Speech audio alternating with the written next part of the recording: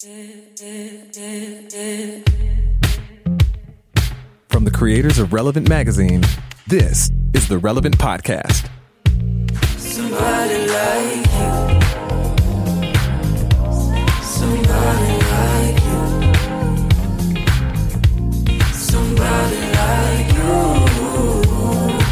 You like you.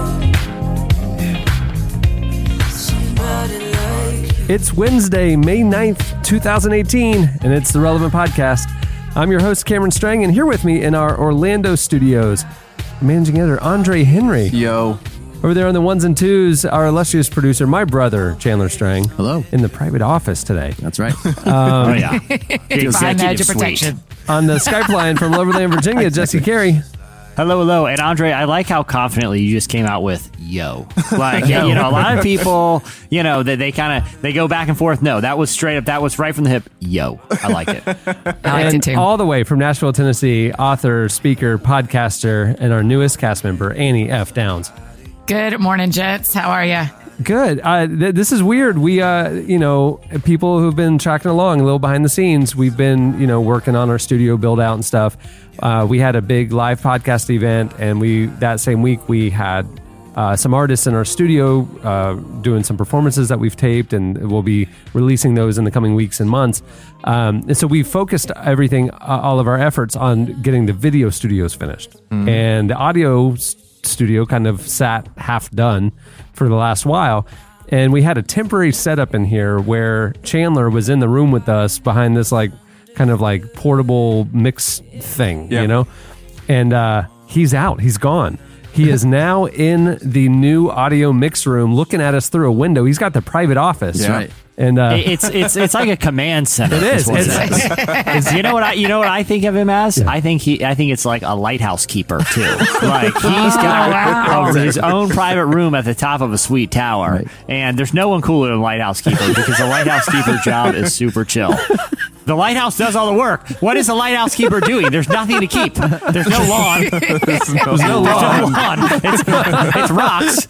It's a tower. And it's not like it's that complicated. The light turns on when a boat's near, and it goes in a circle. The lighthouse keeper's just super chill. I don't think it turns on when the boat's near. Job is super chill. I think they just stay on. Yeah. This is... Yeah, No, so there what's is he a doing? keeper. What is he keeping? This is one of those Some is really there sound when a tree valuable falls situations. That's why there's a keeper.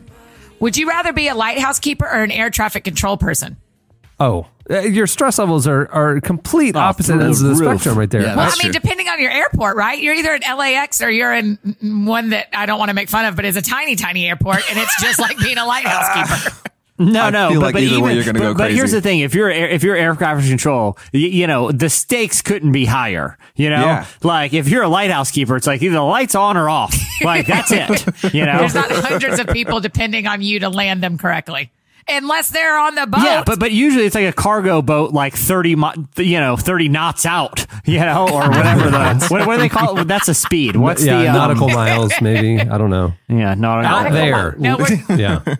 Yeah, I don't know. I don't know why we're talking about lighthouses and air traffic controllers, but already in the ditch. Welcome to the podcast. ditch. See what happens when we get like Chandler 2 out of the minutes. room. He can't keep us on task here. 2 minutes Very in, true. already talking about Hey, lighthouses. I thought this might be the right analogy for someone who has a private office with a glass window overseeing things. Prison ward. More like that. Chandler, you got to keep us inmates in line. That's right.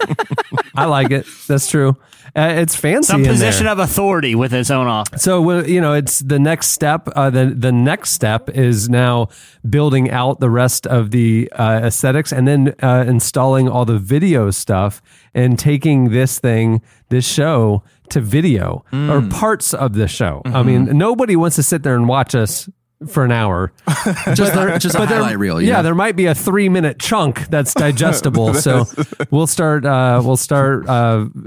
the live video switching and stuff while we're doing the show. I got a hint. It's not going to be lighthouse talk either. It's going to be the heavy stuff. So I don't know. Yeah. For the lighthouse talk, you got to tune in. You got to subscribe if you want this. I don't know. Right. Like when we were doing the video excerpts a couple years ago in the old studio, I think one of the very first ones we put out there was Adam Smith, you and me pontificating the origin of breakaway basketball pants. Do you remember that? Yeah, and I do. and I know that was not something in the rundown. No, it was not in the rundown. But that's, if you go to the relevant YouTube channel, you can scroll down and find that. And I'm telling you, that's the 3-minute chunk of that show that we thought the public needs to see this. They did. Yeah. I found Adam Smith to be hilarious, by the way, when he was on the show. We loved him. We just still love him. Yeah. Sure. It's just we'd have him on more. He lives in Sydney. It's just scheduling. You know, like very when we're hard to recording, get the time zones. it's worked 5 out. a.m. there. You know, Yeah, So it's the you wake up at exact 5 a.m. and try to be funny. You know, Yeah. Right. yeah. The sad thing is,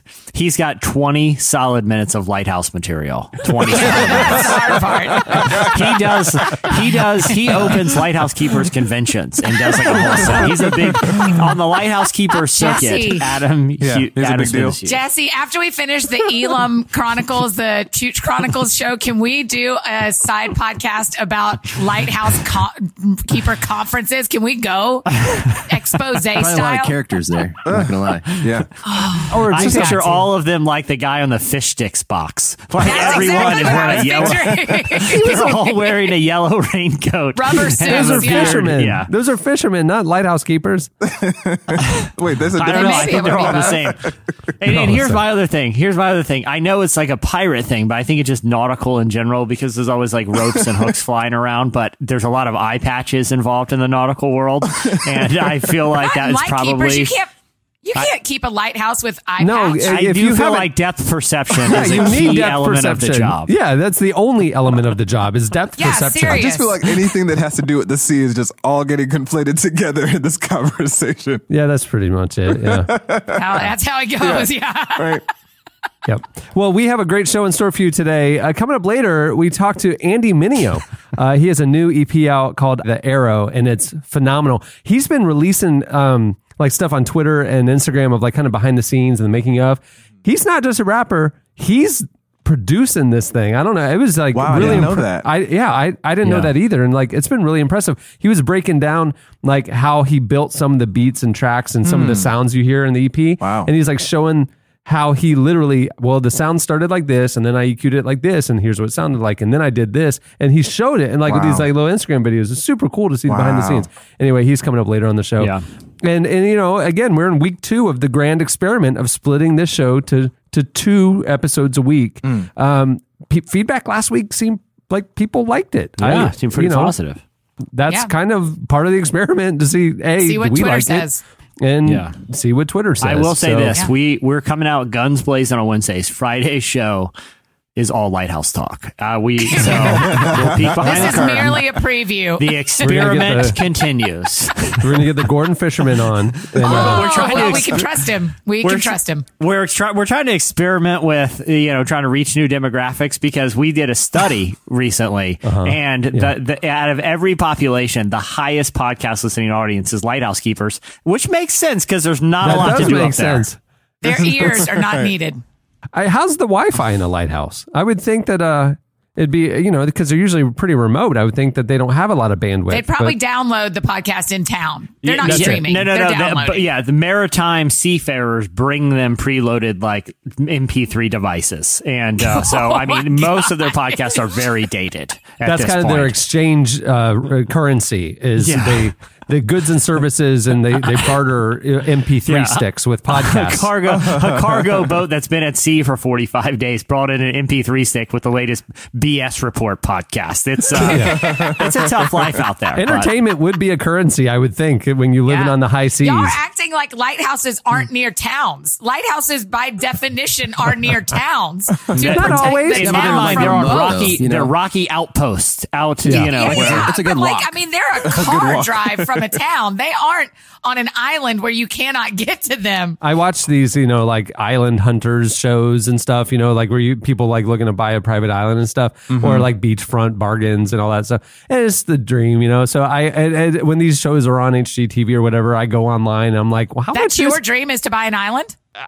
whatever. Just like, I don't know. I just like, I like Don't learning feel things. shame. I'm just asking you if that's your dream. No, not really. I think it's super cool that Richard Branson did back when he was like, 22. I mean, No way. Yeah. He was that young? No, well, I read his autobiography, and maybe he's 24. But what happened was he he like there was like some trip that you could take. Like if you were interested in buying a private island, they would fly you out, wine and dine you, because only, you know, super rich people do that. Right. And so he, as a broke 24-year-old, wanted to take, I think, his fiance on a special vacation that he couldn't afford. So he saw this thing where they'll fly you out to the private island, you know, if you're interested in buying it. So he did that, right? And then they wanted, you know, some crazy number. And of course, he was just kind of there for the free trip. And then years later, though, like he lowballed it. He's like said some offensively, like, you know, they wanted $4 million. He's here. I have 150,000, sort of a thing, right? And they're like, "Oh, thanks for wasting our time." Yeah. 2 or 3 years later, they call him and okay, we'll take your offer. No. What? No way. So he got Necker Island for nothing, but it was like nothing was on it. So like he just kind of That's like, like the price of a house. yeah. He bought Not it. even a not lot of house. That's like like a his normal normal. And it's like a house in like a small town. I'm getting the numbers wrong, but it was that extreme though. I mean, it really was like, really? Okay. And then, then he's going, well, I guess I'm going to buy an island. He's in his mid 20s. It's totally bare. There's no anything, but he did what Bob Goff did. Bob Goff has this lodge out in remote British Columbia in the middle of nowhere. And it built a home and all the stuff. And it's where the family over the years, they would spend their summers there and stuff. But it's like this beautiful place. And he's in his 50s now, but he bought the land like when he was 30 and there was nothing on it. And so then every year they would go up there and he and the boys would have dynamite and they would just blow chunks of the side of the mountain open. And then like over the years, little by little, as they saved up or whatever, like he could build a little cabin or he could build a whatever. And then like over the years, the family that's what Richard Branson did with this island. It was $100,000. There you go. And the island was worth $6 million. There you go. See, there you go. Or that's what they're asking. Nice job, Chandler from the Lighthouse. Cameron, I got really good news for you. Tell me. My local news station here did a story this week about something called the Frying Pan Tower. Okay, so what this is a Coast Guard living quarters it's 85 feet above the water, and it's basically a flat surface with like a big tower on it and a bunch of rooms for Coast Guard people who used to stay. It is fully equipped with a high-speed internet and solar generators, so you have hot water and power, around the clock. Here's the thing. It's 34 miles off the coast of North Carolina. It's a little difficult to get to. It's been operating for a bed and breakfast, like an exotic bed and breakfast for years. Nope. But the people who owned it want to sell the tower. So it's 34 miles out to sea, but it's fully equipped with power, internet, and a bunch of rooms to live in. And it's being auctioned off right now. Guess what the current highest bid is? $10,000. Will you take? Oh, hold on. We have more questions. Just jumping with your money number. What? How many bedrooms? Do you know that? I don't know the square footage of the bedroom, but it's several. It's very livable for like a family. Okay, you say 10,000, Cameron? Yeah. 2,000. I don't know. Like it's a low number because it's so remote. You don't I'm think? going to say 50,000. Andre? $36,000. This is ownable, guys. We could have a podcast island out in the middle of the Atlantic Ocean. This is what happens. These shows come on HGTV, and then I'll go on the internet and go, like, can I buy a lighthouse? Can I buy a private island for no money? And like, they exist. You could buy a lighthouse for $10,000, like a decommissioned lighthouse that, you know, the government owns currently, and then they're decommissioning it. But the problem is, part of the transaction is you have to live there. You can't just like take care of it or whatever. You have to live there. And it's like, so I mean that life is not a life I want. Yeah. But I would love to have a lighthouse. Can we back up to how you have to commission, the government commissions lighthouses and decommissions them? Yeah. It's like a government safety National Guard like facility. And when they upgrade or build a different one or whatever, they'll decommission it like they would decommission a Navy base or decommission whatever. And then they sell the Navy base land or they'll sell the lighthouse, you know? So, you know a lot of things, Cameron Strang. Hey, this week's show is brought to you by Samaritan Ministries. Samaritan Ministries is a healthcare sharing ministry that offers a biblical, non-insurance approach to healthcare needs. When Samaritan Ministries member Kayla injured her ACL hiking, she chose a more natural approach to her recovery. To avoid a costly surgery, Kayla worked with a chiropractor for her rehab instead of a traditional physical therapist, a choice that all Samaritan Ministries members have the freedom to make since there are no preferred providers or networks. Samaritan Ministries believes their members know their bodies best and should choose where they would like to receive care. In Samaritan Ministries' direct healthcare sharing approach, over 250,000 Christians are caring for each other by sending financial support, notes, and cards every month. To learn more about how you can be a part of this community of Christians helping each other with healthcare, visit SamaritanMinistries.org. That's such a cool model. I like it. Yeah. There you go. Yeah. I like it too. It's disruptive. I do. I like it when industries are disrupted. Yeah. Rub the cat's hair the wrong way. You know what I'm saying? Yeah.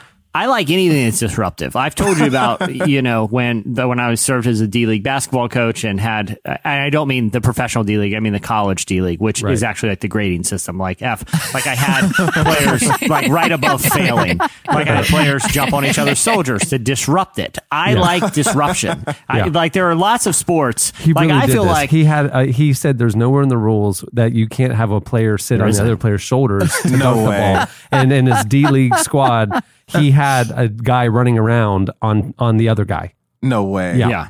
And you just had to let it be, Jesse. Show me in the rule book where I can't do it. Show me. That's my challenge to you. I mean, I suddenly have a 9-foot player out there. We still lost. These guys were terrible. So what you're saying, even with the advantage of being eye level with the rim, did not really help us win games. But I was disrupting the game. Is my point. Yeah. You know. I like it. Well, moving the show along, it's time for our weekly look back at what happened in culture and entertainment. It's time for In Case You Missed It. Well, in case you missed it, Tina Fey called out Dave Letterman for his lack of female writers. She was a guest on his new long-form interview show, My Next Guest Needs No Introduction, when the subject of women writers came up and the Late Show's partiality toward men. Letterman deflected the criticism and he said, I always thought, well, geez, if I was a woman, I don't know if I would want to write on my nickel and dime dog and pony show anyway, because, we're on at 12:30. And then Tina Fey quickly shut that down and said, yeah, we do want to write on it, though. I literally watched this last night. It was amazing. And then which caused Letterman to reflect and apologize for his complicity in fostering a male-dominant writer's room. And he said, that is my ignorance, and I feel bad for that. And it's changing. It has changed. Yeah. But however, both The Late Show and Tina Fey's 30 Rock were largely comprised of white writers. And Tina Fey recently told The New Yorker that Donald Glover was hired because of a network diversity initiative. So he actually got the opportunity. The Donald Glover that is now blowing everybody's minds Man, no actually kidding. only got hired because of a diversity initiative. Yeah. Isn't that crazy? That is crazy. He wouldn't have been a discovered talent had there not been a diversity initiative. And I mean, he's one of the most interesting and overall talented, I don't even say young performers, I think artists in Hollywood right now and in the music industry. I mean, what he's doing is provocative with Atlanta, with his new music. Yeah. Yeah, it is. I mean, to a degree, it is disruptive. It is. I mean, he wins for being disruptive. The best thing that made the rounds this week was, the comment that Donald Glover is doing what Kanye thinks he's doing. Yes. Right? I love that. I saw that today too. Crazy. Well, it shows why diversity initiatives are so important, though, because a lot of people complain about stuff like that. But you think about it is like in situations like that, that was the only way that was going to happen. Right. You know, and it's not because people are like evil and saying like, we don't want any black people or we don't want any women. It's just people don't think about it. Right. You know? Right. And then now Donald Glover. Did you see this week when after SNL and after the video released, which, if you haven't seen the new video that he released, there's explicit lyrics in there, so we can't like endorse it, but I'm saying very, very clear violence. Graphic. It is shocking for sure. Yeah. I would say it's an shocking. important piece of art, though. And Absolutely. I agree. If you want to see it for kind of the depth that is in it, you need to read some of these commentaries. A lot of like magazines have been doing, or online sites have like pointing out all of the symbolism and references that are in there, because when you understand it, it's more than just a cool looking video and like whatever. It's a prophetic video. It is unbelievable. It just is what it is, but you need to watch it with that discernment and that intentionality of understanding the art.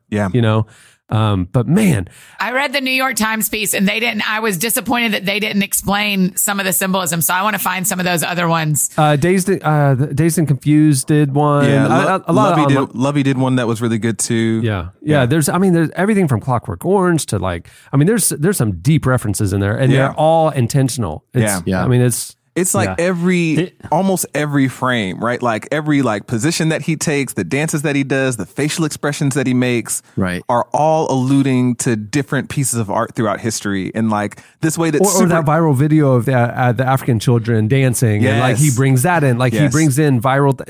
It's crazy. I'm challenging people to watch the video, like obviously like watch it however you do, but like the second or third time, watch the video, but don't watch Donald Glover. Yeah, look what's in the background. That's what's so crazy. There's so much else happening like, behind as much as you can, don't keep your eyes on him and just watch everything else that's going on in the video. Yeah. And you have a totally different perspective. Yeah, it's wild. And educate yourself. Read some of these commentaries that like point out the frame by frame references. Like that helps you see it in a new eye too. It's like, after you listen to a film critic or an art critic help you understand the significance and brilliance of that piece of art. Right. Like you need to read some of these commentaries.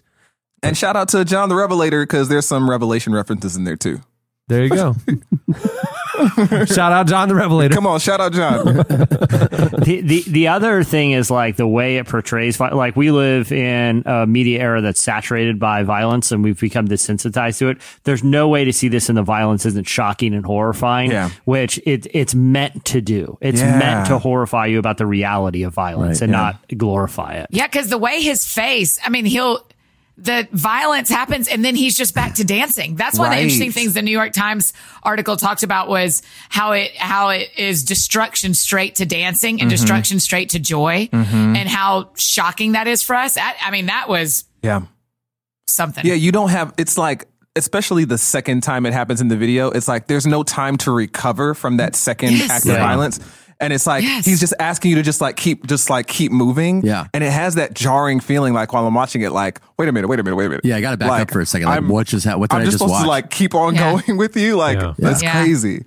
But I mean, think about the commentary. I mean, there's a lot of levels of the commentary, but how like we can be scrolling on our Facebook feed and see some horrific act of violence that actually happened in culture. And we just keep scrolling and suddenly we're on a funny meme and forget about it. It has that sort of effect of like, man, this is really affecting, I kind of also liked that I hope this comes across right. He has a very normal body. But he didn't wear a shirt. And so he's not trying to be like, it's not like D'Angelo. Yeah. Right. Like you just kind of go like, that looks like all my friends, read the commentary on that video. That, oh my gosh, right. I just think that's really interesting. I think that's a statement he's making too of being like, of not trying to over push the sex symbol part so that we will pay attention to the rest. But even that sensuality like adds to like the entire like the meta narrative of that video, right? Like this is America and there's violence and there's joy and there's sensuality and there's materialism. Like it's all just kind of like mixing over one another. I think even him like dancing around with his shirt off because he is Donald Glover. Like seeing his SNL sketch, his open for SNL, and like he is so cool. Like while he's so talking, cool. His right? jacket was so cool, right? And so like, there's no way for him to do something that is not like that can separate himself from that coolness, that sensuality that he has. I don't know. I just think it's so masterfully done. It's crazy. And go back. This made the rounds this week too. Is back in 2013 when he left Community, he was in a hotel room one night and really in a tough spot in his life and just, a lot of apprehension about the future and second guessing some of the big decisions he was making. And he was scared and he wrote notes. I don't know if you've seen these, remember? Yeah. Mm-hmm. So he wrote like 6 or 7 note cards, just statements from the level of, I hope Dan Harmon doesn't hate me, to the level of, I hope I'm not making the biggest mistake of my life. Yeah. And I did not leave Community to rap, and like all these things of like, I don't want to become Tyrese, and all, all these things of like the fear of the unknown of the future. He was taking this huge step. Yeah. And I remember when Childish Gambino was a kind of a thing at the end of Community, and it was kind of like, oh, he's like the funny rapper and like he's the comedian. Or like people just didn't take it seriously because he wasn't doing like funny raps, like, But even the name, it was just kind of like, we didn't know to take him seriously or not. Right. And he was talking about how like in these note cards, like he doesn't want to be like defined by like people's expectations. He was striving and clawing and scrapping to find his own voice and his own lane. Yeah. And now 5 years later, after what he released this week and SNL and everything else we know about he's such a master of his craft, to like look back at that before moment Yeah. and like see now where he went. Yeah. After that, it's just like, it's almost like in all of our lives, you know, we all have dreams about the future. We all don't know what's around the corner. We don't know what God has for us next, but it's like taking that step of faith and stepping out and chasing your dreams, or chasing that call on you that's uniquely yours. Yeah. You know, that voice that only you have. Like, search online somehow Donald Glover note cards 2013 and read the statements that he was wrestling with then, knowing what we know now. It's so encouraging to me. Get your preach on, Cameron. I like that. He really is a prophetic voice. I mean, when you really look at him closely, you know, I went to high school with Donald Glover. He was a senior when I was a sophomore at DSA. Yeah. So What? Yeah. That is burying the lead, my friend. You could have said that 8 minutes ago. That's how we start no this. idea, man. So like this man is like actually like when you say that he is what he's doing, what Kanye West thinks he's doing, Donald Glover is a free thinker.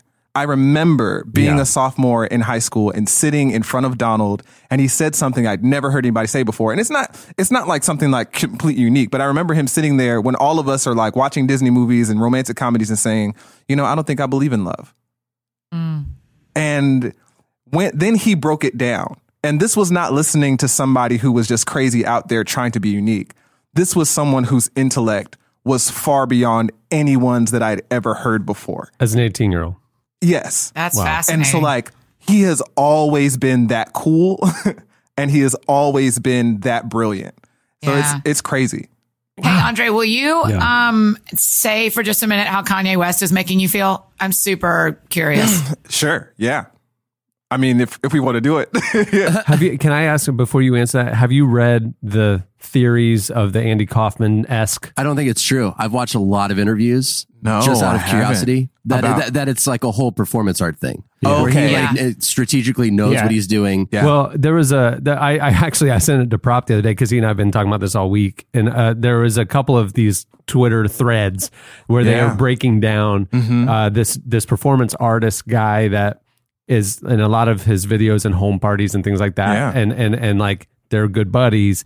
And this guy is an activist and provocateur and performance artist. And it's almost like, is Kanye doing, and then there's like all these like between their tweets, there's like all these kind of like clues that like the answer's right in front of us. Right. That this is all going to be revealed as a massive like performance piece, like, you know, Andy Kaufman or something like that. Where, I mean, we want that to be the case. Joaquin Phoenix, Joaquin Phoenix when he became a rapper, and nobody knew except for Casey Affleck, but like everybody was like, he's gone off the rocker, but we were all being played. Yeah, and like that, there's a lot of evidence in Twitter right now, kind of saying, but look, and you know, whatever. Right. Which is, again, I'm clinging to. Please let that be true, because otherwise, come on, tell us how you feel. I was gonna say, like, I think notably to that is like the performance artist that he was teaming with or has been hanging out with and seeing pictures with. His most famous piece, one of his most famous pieces, is he locked himself in a room with a coyote.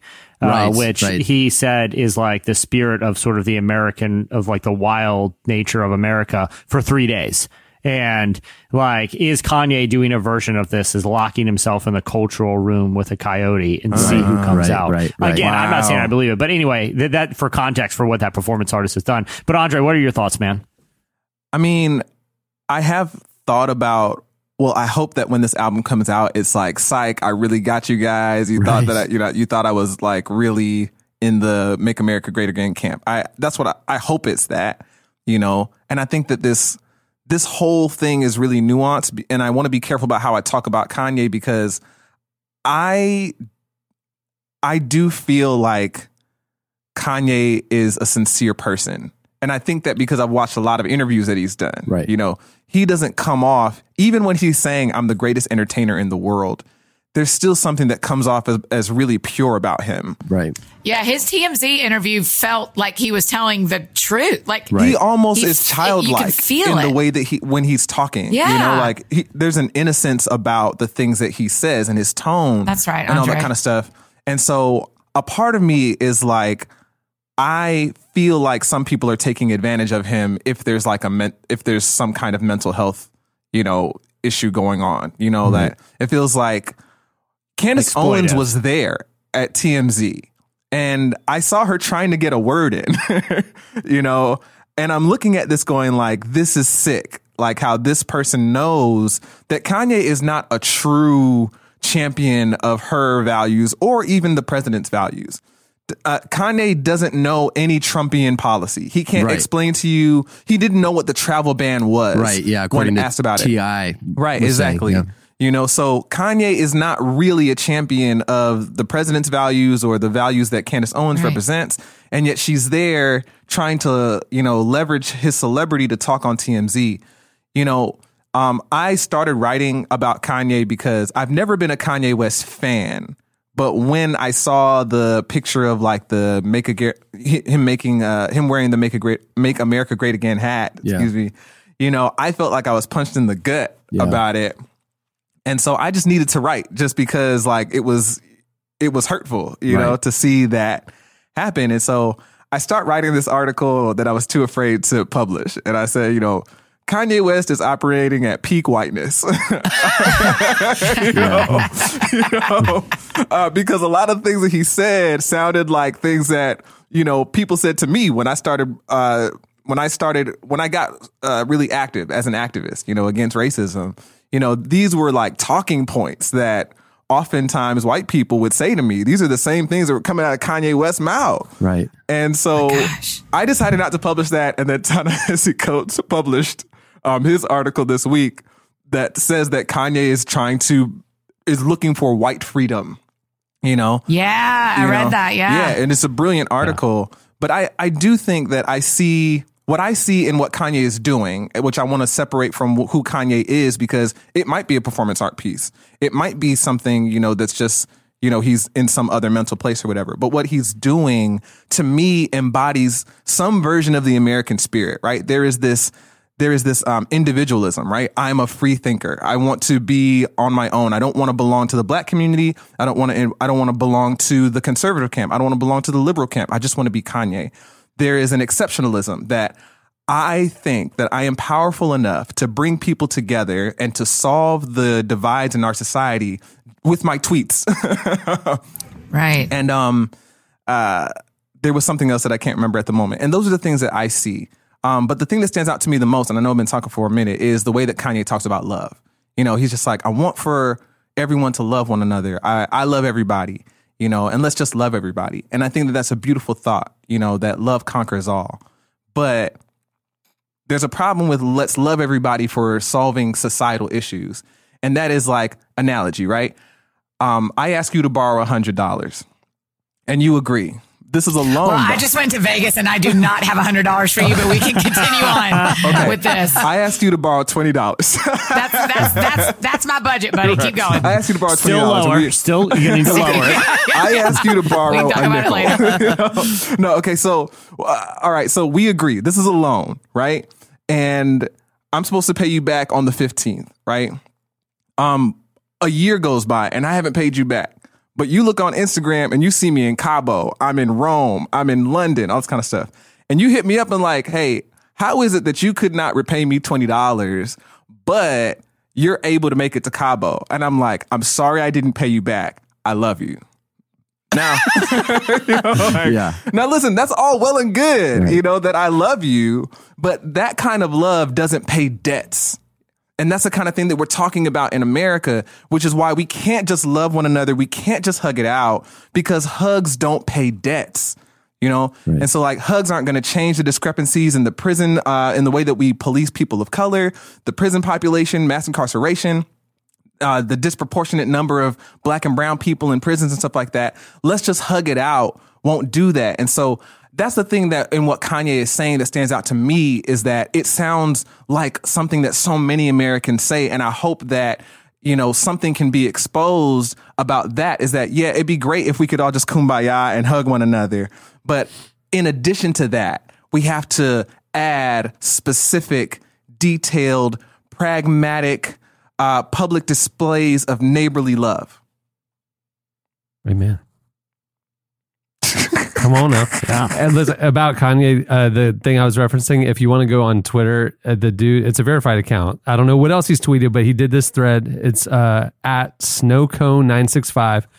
He said on May 2nd, Get your tinfoil hats and red string. I've got a conspiracy theory. Kanye West is in the middle of a performance art piece and the clues are right in front of us. And he goes down and he breaks it down and he makes a very compelling case. I'm not saying that's what's going on, but he makes a compelling case. The only thing that makes me second guess this is the sincerity in his voice when he's talking. Yeah. And if you remember a couple years ago when he was on this tour, and he did, I think it was Sacramento, and it was right before he left, he canceled the rest of the tour, went into rehab.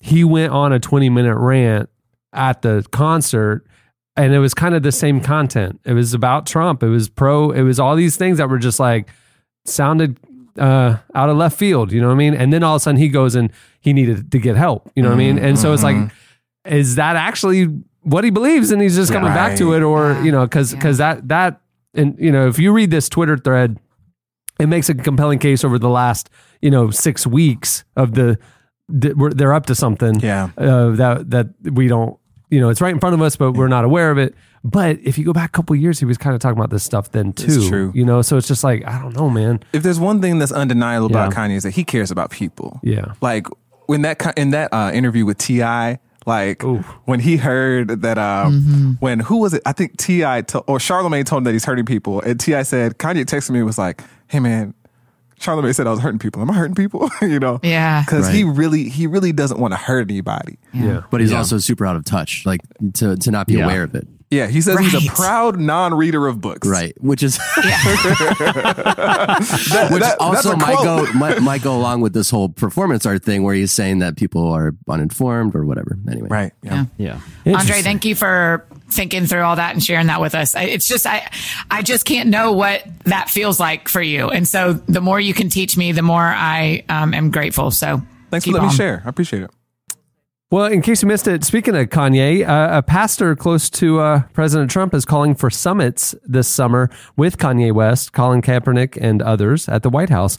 Pastor Daryl Scott is a member of President Donald Trump's executive transition team. He's the co-founder of Cleveland's New Spirit Revival Center and a close ally of the White House. He's asked the president to host 2 summits, one for athletes and one for prominent artists, to discuss race in America. Among the invitees would be Kanye and Kaepernick. The pastor says Trump is, quote, 100% for it and was very enthusiastic about it. Though Trump and Kanye have become friendly on Twitter, the president used a pretty profane insult to describe athletes who kneeled during the national anthem as part of a demonstration to raise awareness about racial injustice. The pastor told Politico, however, that confrontation was part of the idea. Quote, it's going to be unscripted, unfiltered, and blunt. No topic is off the table. I want it to get heated. However, I want it to stay respectful. I don't anticipate anybody throwing any blows. Both summits could happen this summer. So sounds like it's going to be all dudes. Which sucks. Right? Well, they haven't released the full list, but the 2 examples that Pastor noted are, obviously men. But they're from wildly different, well, I don't know how different their political views are, to be honest. I don't know what Kanye's really are. But. I'll let you know if I get an invite to either of those summits. I've got a chance in both. I'm very good. Are you a prominent athlete soccer. or? I am. Okay. I am. Hey, in case you missed it, this week, Rhett and Link performed an extended taste test of Jim Baker's Apocalypse Bucket and provided some interesting commentary about the food. So the comedy duo and frequent Tonight Show guests featured the segment on their wildly popular YouTube talk show, Good Mythical Morning, a channel which currently has more than 4 billion views. Goodness. So as what? Yeah, as regular listeners of our podcast know, the late night televangelist Jim Baker currently sells massive buckets of weird, non-perishable food in case the apocalypse happens. He also made headlines this week for selling extreme survival warfare water bottles, which he says, listen, which he says will filter out contaminants at the price of a reasonable $150 per half dozen. Wow. As well as survival cabins in Missouri's Ozark Mountains, not far from Branson. He's selling cabins? Oh, yeah. You know the best part about the cabin sales is I watched a little clip of a video because I couldn't resist. And like the part of the selling point is like he was citing these unnamed NASA Why NASA is studying this, I don't know. But according to him, NASA has done research, and in the likelihood of some sort of catastrophic attack, your safest place to be is in the foot of the Ozarks there in Missouri. Just so happens he's got cabins for sales there. But his other sales pitch was like, Branson's right down the street too. So while you're waiting out the apocalypse, you can go see Dolly Parton 3 nights a week. Like, wow. Listen, don't throw Dolly in that Branson pool. She does not. She's got her own Dollywood over here. That woman is classy. My license plate has her face on it. Thank you very much. Oh my goodness. Are you serious? I'm 1,000% serious, Cameron. I went and chose it. It has her face on it. She's love a national treasure so much. That's hilarious. I'll send you a picture today. It's the best. It's the best. Well, as longtime listeners of our show know, like my guilty pleasure Friday night at 2 a.m. is I watch Christian television. And really? So, yeah. Like it's like this morbid curiosity. What kind of, like TBN or God TV, or just you flip around through them? I got the whole selection. I mean, so I've kept up with the Jim Baker. Wow, Cameron, on the pure entertainment value of just what is the highlight? What is the best? What is the one where you're like, okay, I'm definitely watching? Well, I don't. Number one, I don't like getting What's critical. the Atlanta of that world? It's can't miss. It's can't miss. You gotta watch it every week. I mean, I would go Jim Baker. I mean, it's this, you can't look away. Like, people really live this way sincerely and really think this way and really. Dude, Are there so people scary. our age who live that way, Cameron, or is it all people the generations above us? When they show the audience, it is studio all audience, white hair, all white hair. It's sad. I don't want to be like critical, and I'm not like making fun of it, but like I watch it so I'm aware, like I want to understand people who are different than me. You know what I mean? I watch that stuff. Yeah. Anyway, well, Rhett and Link taste tested a bucket of food, which consisted of various soups, burgers, puddings, and pizzas, and it brought a bucket. Yeah, you got to buy the bucket so you can store it in your basement. You put it in your bomb shelter, and it's literally like one of those big 20-gallon buckets that you buy like industrial chemicals. Yeah. It's true. Is this pizza made already in the bucket? Well, there's not going to be like power and microwaves after the apocalypse. It's not the ingredients. It's pizza, man. It's an pizza. Already That's what you're made asking. Is it pizza. the ingredients or is it the full made pizza?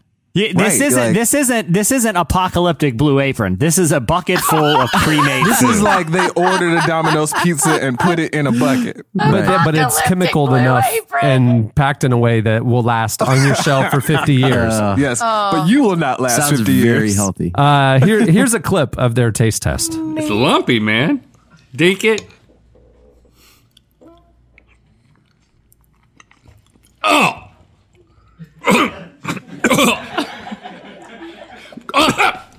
Oh my God! That is going to die. You can induce choking on yourself with soup. Back in the day, I would watch some Jim Baker just for the entertainment value. Oh yeah, it's so entertaining. Again, I'm trying to put it on that scale of apocalyptic food. It's not going to taste fresh because it ain't. Well, they're doing the Lord's work. There you go. Good for my favorite, because I watched the whole thing because of course I did, and like the black bean burgers, they were for how gross those black bean burgers looked. They're pretty into them. Like they were like, these are not bad. The pudding and the pizza and the soups. The soups are when they showed a clip of Jim Baker tasting the soup out of a giant vat on the show, and even he chokes and tries to like play it off. Yeah. Like, he takes. I'm going to taste this. That's hilarious.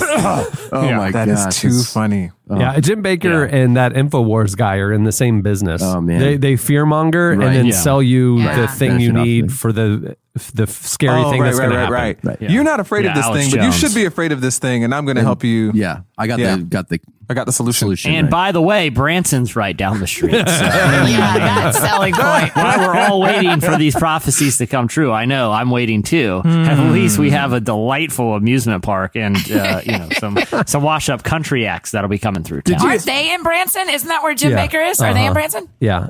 Oh, just down the street. But yeah. Jesse, did you ever road trip over to Branson? No, when we lived in Middle regrettably, I America? never did. I did. Regrettably, no. My senior year, a friend and I road trip to Branson, Missouri in March. And I just wanted to see it. How far is it from y'all's school? We were in Tulsa, so I mean, it was 4 hours or 6 hours or something like that. And I didn't realize that it was a seasonal town. And March is the off season, and so there was nothing.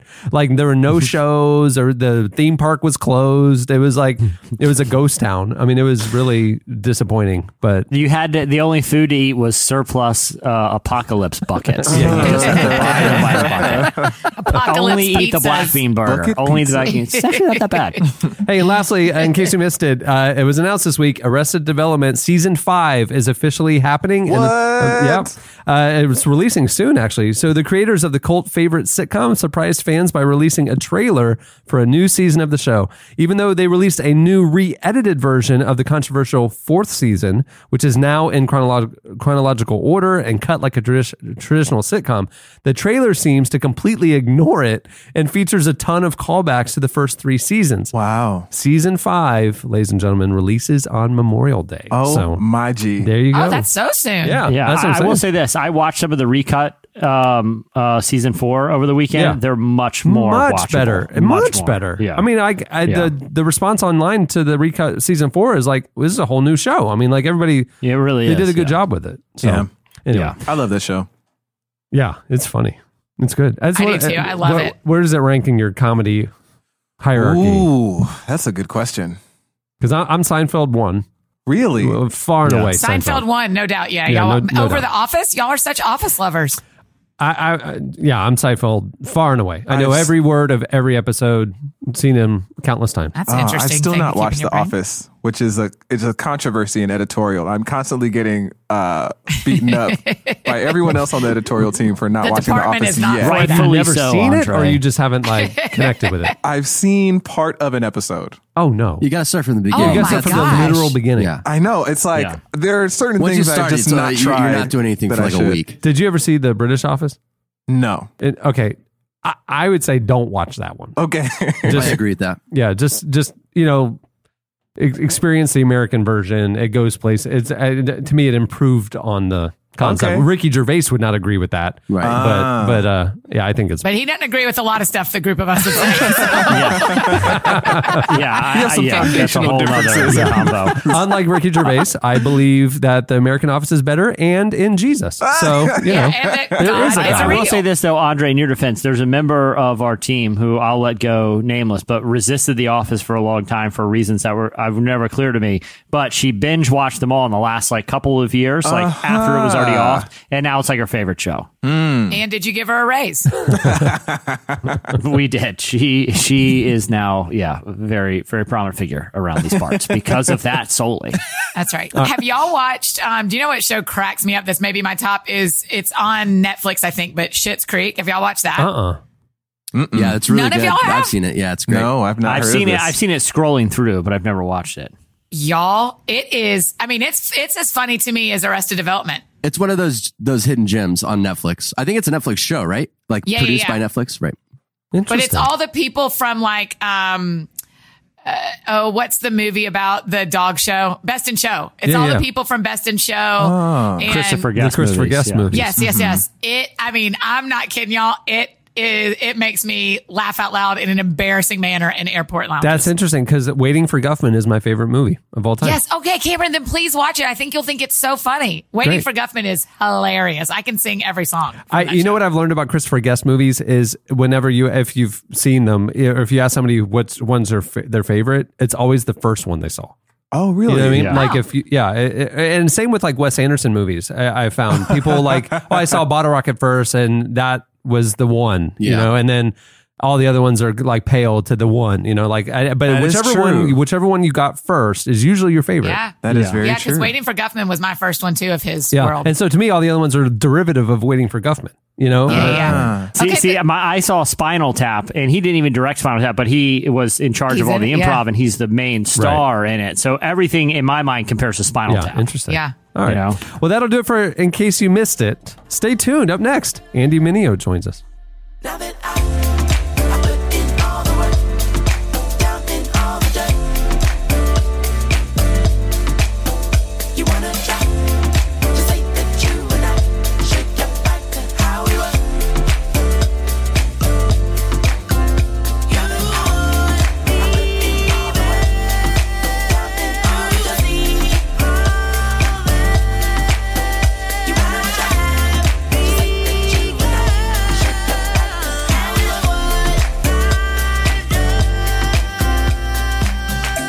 You're listening to Amber Mark.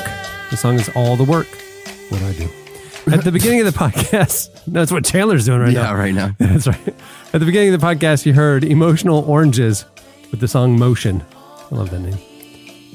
Well, this episode is also brought to you by HelloFresh. HelloFresh is a meal kit delivery service that shops, plans, and delivers step-by-step recipes and pre-measured ingredients so you can just cook, eat, and enjoy.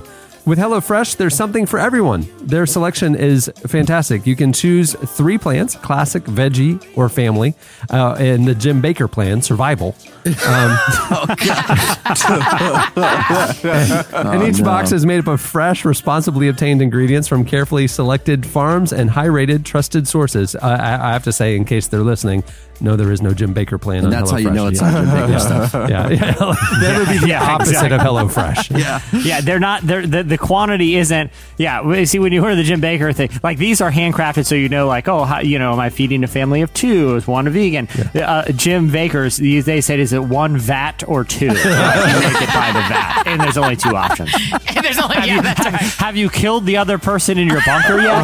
Okay, oh my gosh, just use 1 vat. HelloFresh believes cooking should be simple and convenient and not a chore. All the ingredients come pre-measured and handy labeled meal kits so you know which ingredients go with which recipe. They are delicious, filling meals delivered right to your door every week for less than $10 a serving and free shipping. I personally use HelloFresh and save I have like every ingredient card or meal card, where they have all the instructions and all that stuff. And my theory in my mind, the reason why I save all these things is that, I can just now just go buy at the grocery store. I know how to make this delicious meal. I never do that. I just get the next box.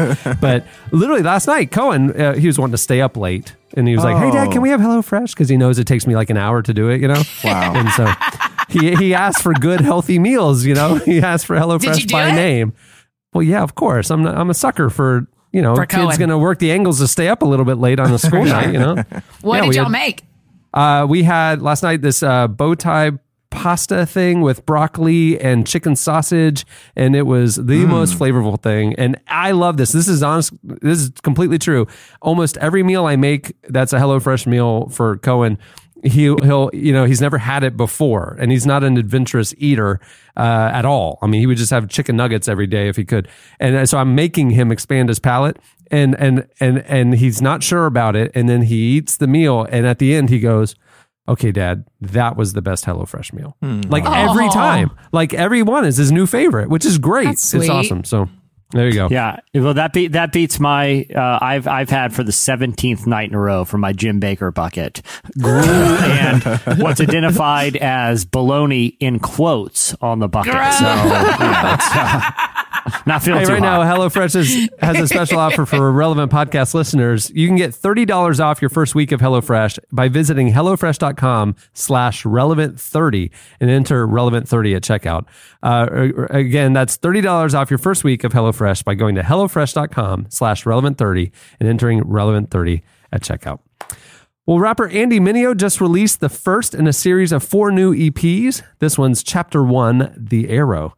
Each of the 4 EPs will explore a recent chapter in Andy's real life in which he has struggled with fear, doubt, and anxiety, but also found a renewed hope in faith. We recently spoke with Andy about the project and why confronting the mental and emotional darkness can be so powerful. Here is Andy Mineo.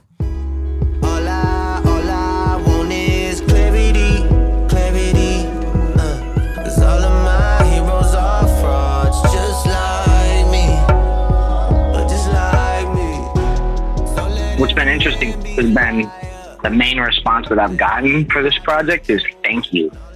And that's such a strange response to get because I've been thinking about it. Like, normally you listen to music and you just say, yeah, I like it or I don't like it, thumbs up, thumbs down. But to respond to a piece of art with gratitude has been kind of an interesting thing for me to process. That people are like thanking me for making something. So I'm still trying to figure out why, but I have some theories. Like what? What are some of the theories? Well, it was actually an observation one of my friends made. It's like when people start saying thank you for a piece of art you made, it's because there's a gratitude, I think, because you've said something that they have wanted to say, or you have in some way like freed them from something. And I think just what I was going through, the doubt and the experience that I was having was just something that a lot of people were experiencing and probably not feeling like they had an outlet for it, or knew how to say it, or felt trapped or lonely. And, I think maybe me just saying it, what I was dealing with, anxiety, depression, doubt, fears, was like someone else felt like they weren't alone. And I think that's what might have made them feel gratitude, Yeah. And from your end, I mean, was that kind of accidental? I mean, it sounds like you were just out to sort of communicate your experience, and it would be surprising how many people came and basically were like, oh yeah, me too. Yeah. I mean, I think my philosophy on like making art and stuff has changed as of late, but I think like music is a place for honesty. So if I get an opportunity to be honest and share me, who I am, and the people who are going to connect with that are going to come around. And I think there's a deeper sense of satisfaction when your art resonates with people, with the right people, instead of, like hit making or chasing hits where you're like just trying to create something that everyone's going to like. You kind of lose some of that personal touch. So I think I've been really like motivated by that as of late. More like what can be the real personal touch and the personal experience for this piece of art, as opposed to like what can be the catchy, chanty hit that everyone wants to sing, When I get above those sounds,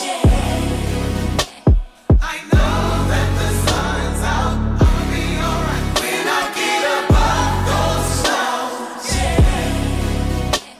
I know that the sun's out, I'll be alright. When I get above. So take us inside that a little more. So I think of a song like Family Photo off the project that is so specific and particular and anecdotal. What does it feel like to have something like that out in front of the people? Does it feel like you're taking a big risk in being vulnerable that way? Does it feel like catharsis and like you're kind of exercising a demon almost? Like, what does that vulnerability look like in a song like that? I think like as I'm going through life and just life is happening, experiences happen, and then they like stick with you. Certain things, experiences or memories stick with you. And as an artist, I find a way to take those experiences and share them with people. And I don't know why necessarily. I think it's just like this urge to express feeling. Artists are like people who deeply feel. I think that's why people are drawn to them, because they feel and say and communicate things that a lot of people try to suppress, or not deal with or say or think, Yeah. So me sharing that or writing about that experience was like, this is an experience that deeply impacted me, and I wanted to make a piece of art out of it. And I think there's like a sense in me that wants to let other people, I think like intrinsically, this isn't like exactly what I'm thinking while I'm writing it.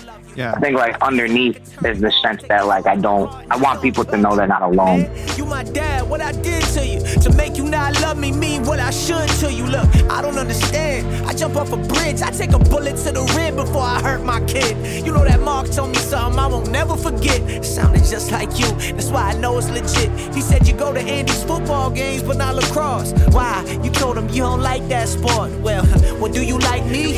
It said I gotta ask. You either cry or you try to learn to laugh. Look, I figured I'd be past. Man, another track I wanted to talk about that I thought was pretty cool is I Ain't Done, kind of toward the end. It's kind of a banger, man. It's cool. But it kind of feels like it sits apart a little bit for that reason from a lot of the other songs. I mean, why was it important to sort of have like a power hype track, a little bit of an anthem alongside some of these more contemplative songs? I think it was created. I don't know if it was necessarily like as calculated as you just made it sound, as much as it was like, it was created out of that same stream of thought, which was like fear, doubt, anxiousness. You know what I'm saying? Yeah. And in one of the transitions, like after anxiety, I say, like anxiety is fear mixed with control. And when you can't control something, the only thing left to do is to rage. And that like is in line with the story. Like whenever you see somebody raging or going crazy, like losing it, screaming, it's often because they're so filled with fear that they have to find some way to lash out and like protect themselves. Yeah. It's almost like watching like that's why rage is a weird thing, because it looks very brave. Rage looks like, wow, look at the bravery, but really it's just fear. Like the best picture I have for it is, I don't know if you've ever seen A Christmas Story. Have you ever seen A Christmas Story? Yeah, for sure. So there's that moment when Scud Farkas throws a snowball at Ralphie's face. Yeah. And he starts crying.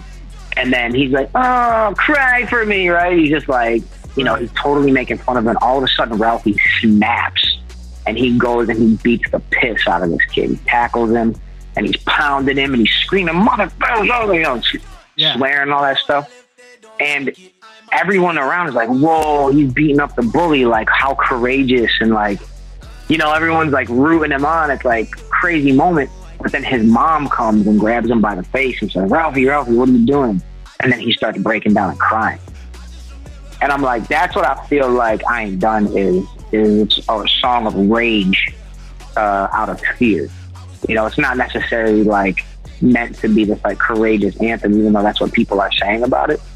But it was more out of a place of fear that I made that. Like, I'm literally screaming, I'm not done, because I'm so afraid of being done that I have to like rage against it.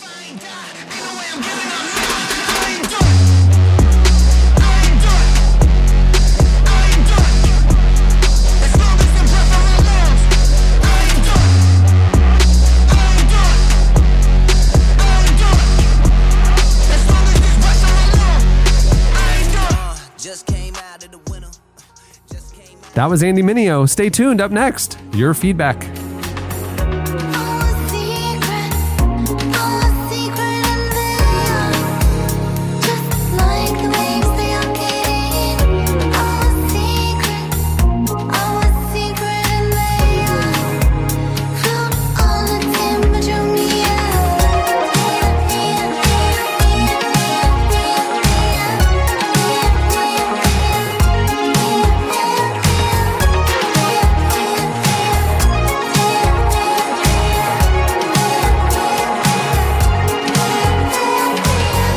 Listening to Gang Gang Dance on his Lotus.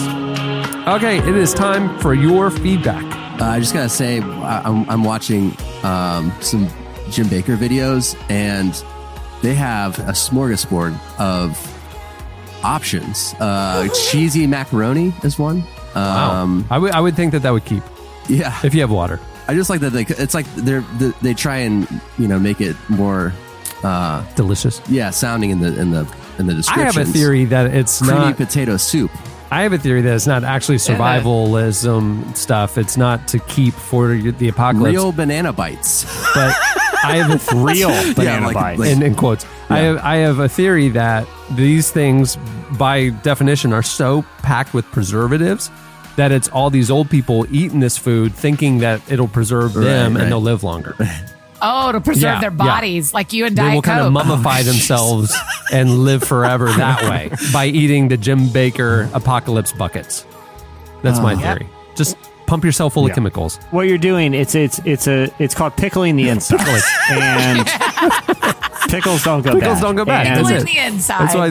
That's why the old That's people love awful. him. Okay, it's time for your feedback. Last week we asked you what about the strangest Christian cliches. We got talking about the hedge of protection on the show, and we're like, "What? That sounds weird," and we asked you to tell us your favorite Christian cliches that kind of are common, but hey, that sounds odd.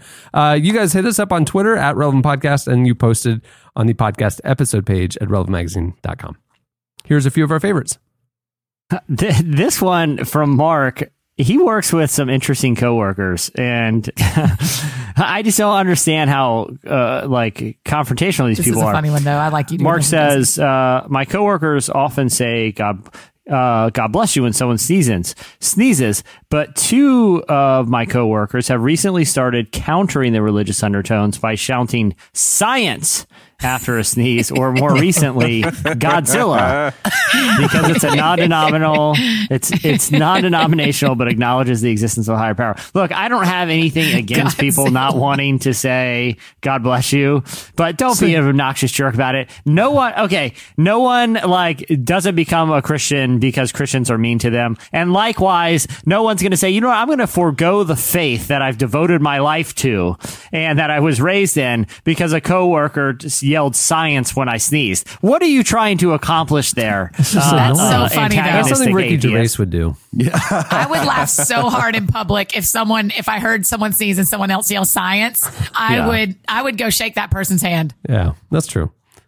I think that's funny. Did you see somebody actually explain the hedge of protection stuff about how back in the olden times, it wasn't like a hedge, like a bush like we have, but like the shepherds and farmers couldn't erect fences, or wood was too premium or whatever back in biblical times. And so they would intertwine these like thorn bushes and they would create like fencing with that to keep like the herd together or something like that. And it's the hedge was actually like, well, Jesse and I saw that in Somaliland, the indigenous like herdsmen and stuff, where they would create pens, for their goats or whatever, with these incredibly thorny bushes. They would create like pins that way, and it like you can't touch them. I mean, and so it would keep the animals at bay. And so a hedge like that actually would provide some protection, right? So okay. I get it. That's the other thing about why I feel like reading the Bible and that's a great feedback from a listener, because it gives the shepherding context to the analogy. It's like when people cite for people that spank their kids or whatever, and they're like, well, spare the rod, spoil the child. It's like, yeah, the rod they're talking about is like a shepherd's staff, and it was to guide the sheep, not to whack them. There's something wrong with it. You might want to understand the context of the verse, because that'd be a pretty jacked up shepherd that's just going around smacking sheep every time they're wandering. Doing a whack-a-mole thing. Yeah, he guided with the stack. Goodness. Yeah.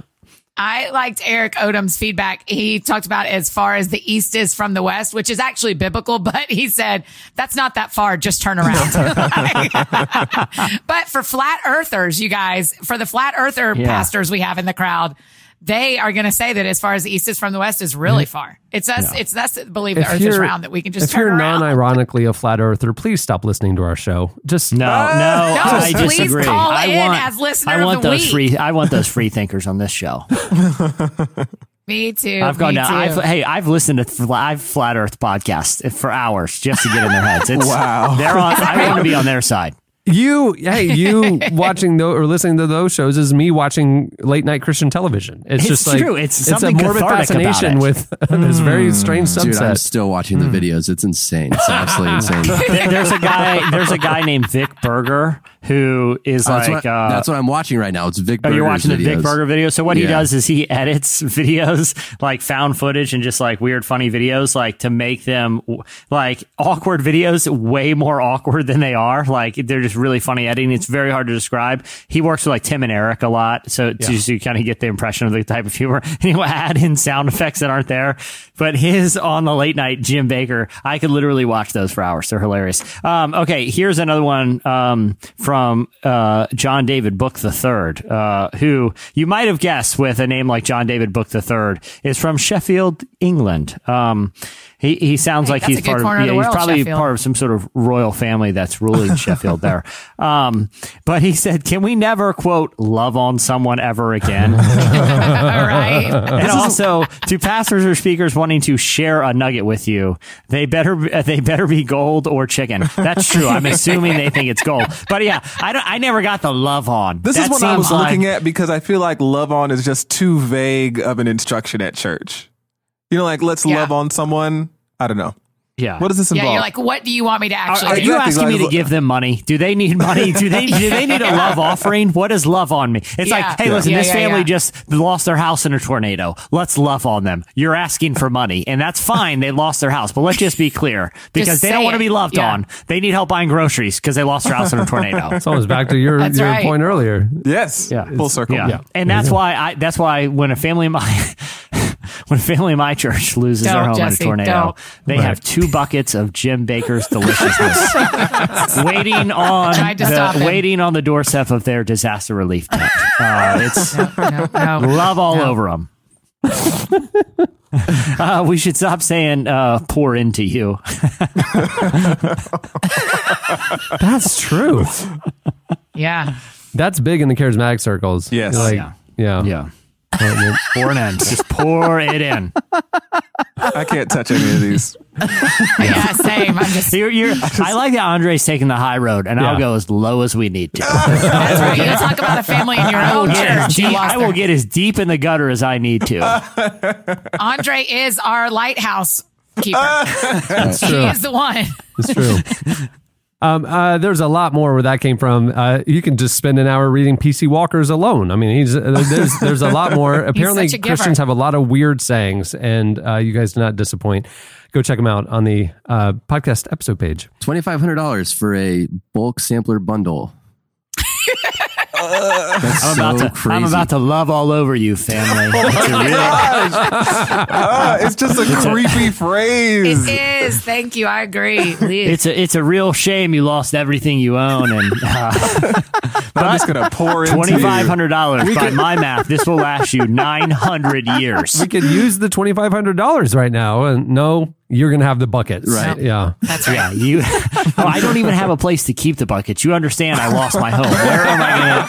Where am I going to keep 6 pallets of buckets? You can sit on the buckets like chairs. They don't have furniture. You know what I tell them? I would say just literally leave them anywhere. Trust me, no one's going to steal them.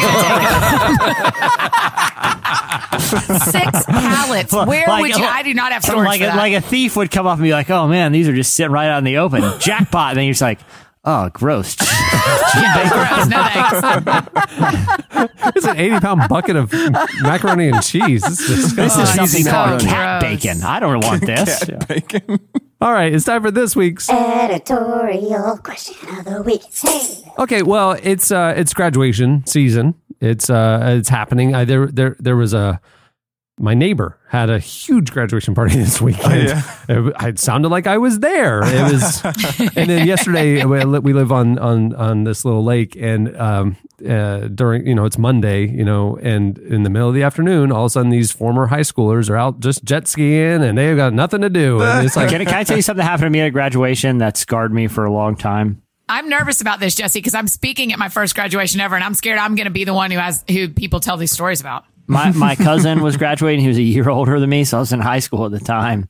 And me and a buddy drove to support him at this graduation, and we got there.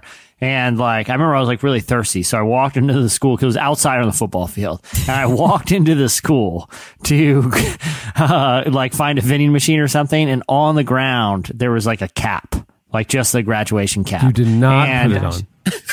I was like, Jesse. You know what? The graduation's already started. Whoever this is not coming back for it at this point. So I took it and I was like, here's what's going to be awesome. I was like, hey man, when they all throw their caps up in the air, I'm just going to chuck one from the audience and see if I can get it in to the big cloud that goes up, and they're like, oh, where'd that graduate come from? It'll be hilarious. So I'm in there and then I go and I realize my cap is a different color than all the ones, all the graduates. It was was some like spare cap, the wrong color. But I was like, no, this is gonna be too cool to do it anyway. So I'm in like the grandstands, and like in front they have a place for like elderly family members that can't climb up into the bleachers. And then Jesse. And then is like the graduates. So it comes to the time where they throw their cap in the air, and like I like frisbee it as hard as I can, till thinking that it's gonna like make it into the cloud of graduation claps. Well, there's not much weight to a graduation cap, you know, and it's just spinning 4 sharp corners through the air, and it comes plowing down, and the elderly people aren't looking backwards, they're looking forward, and I hope the statute of limitations has resolved, because I haven't confessed the story before, and it hit an old woman in the back of the head, and I saw her like grab the back of her head, and people around her like surrounded her and started looking up and pointing up in the grandstand trying to find who threw it, and I was just standing there like, I don't know, and my buddy was like, just play it cool, and people were like, it's him, and they started, I promise you, I ran out of there. I ran and drove away. I escaped. But anyway, if you made something bad happen, you book it. Is that what you do? It depends on the scenario. My first impulse, like I said, was to play it off real cool, like, you know. But then when I saw an angry mob form, when an angry mob forms, you only have one choice. You know, you get out of there, which I couldn't did. handle watching the aftermath. I would have booked it faster. There was a beginning, like, welcome to the new school year thing, barbecue at college once, and like everybody was out and picnic and barbecuing, and all the students were there, and some friends and I were just tossing the football, whatever. And I don't know what I did, but I just like chucked it as far as I could. And same thing, a girl was like walking away, and it just whopped her in the back of the head and just like knocked her completely over. Was gone. I just booked it. I didn't like think about it. It was just like a reflex. I just ran. I don't know if she's okay, if she died. I don't know. But yeah. I was in college, and I shouldn't say his name for reasons that will become clear.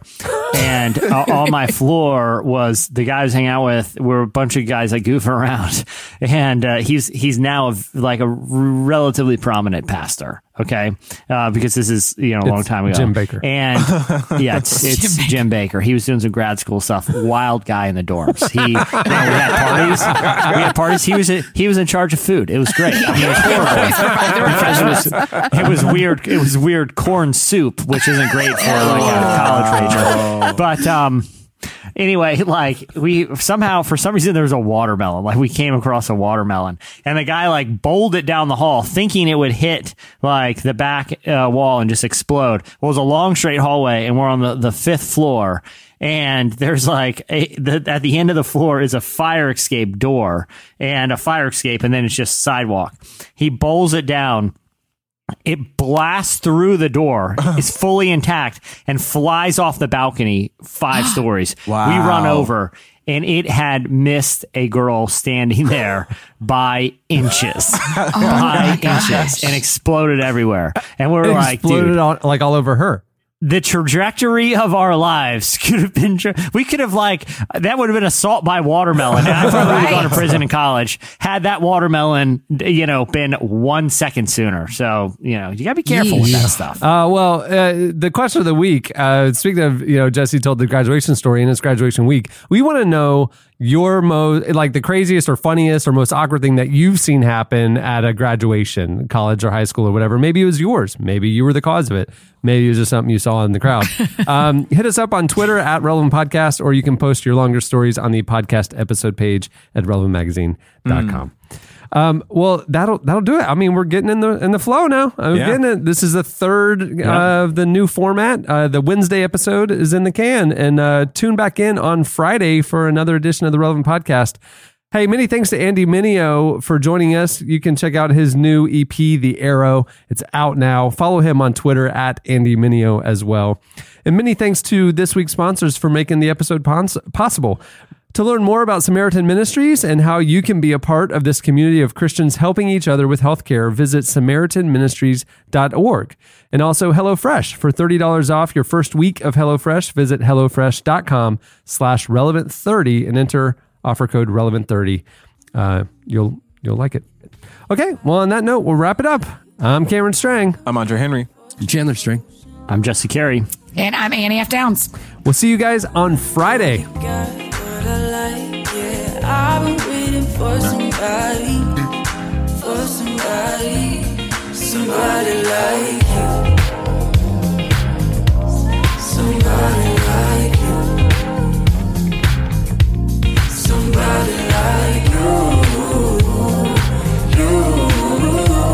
like you,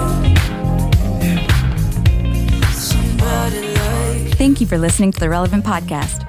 If you like what you heard, be sure to leave us a review on iTunes.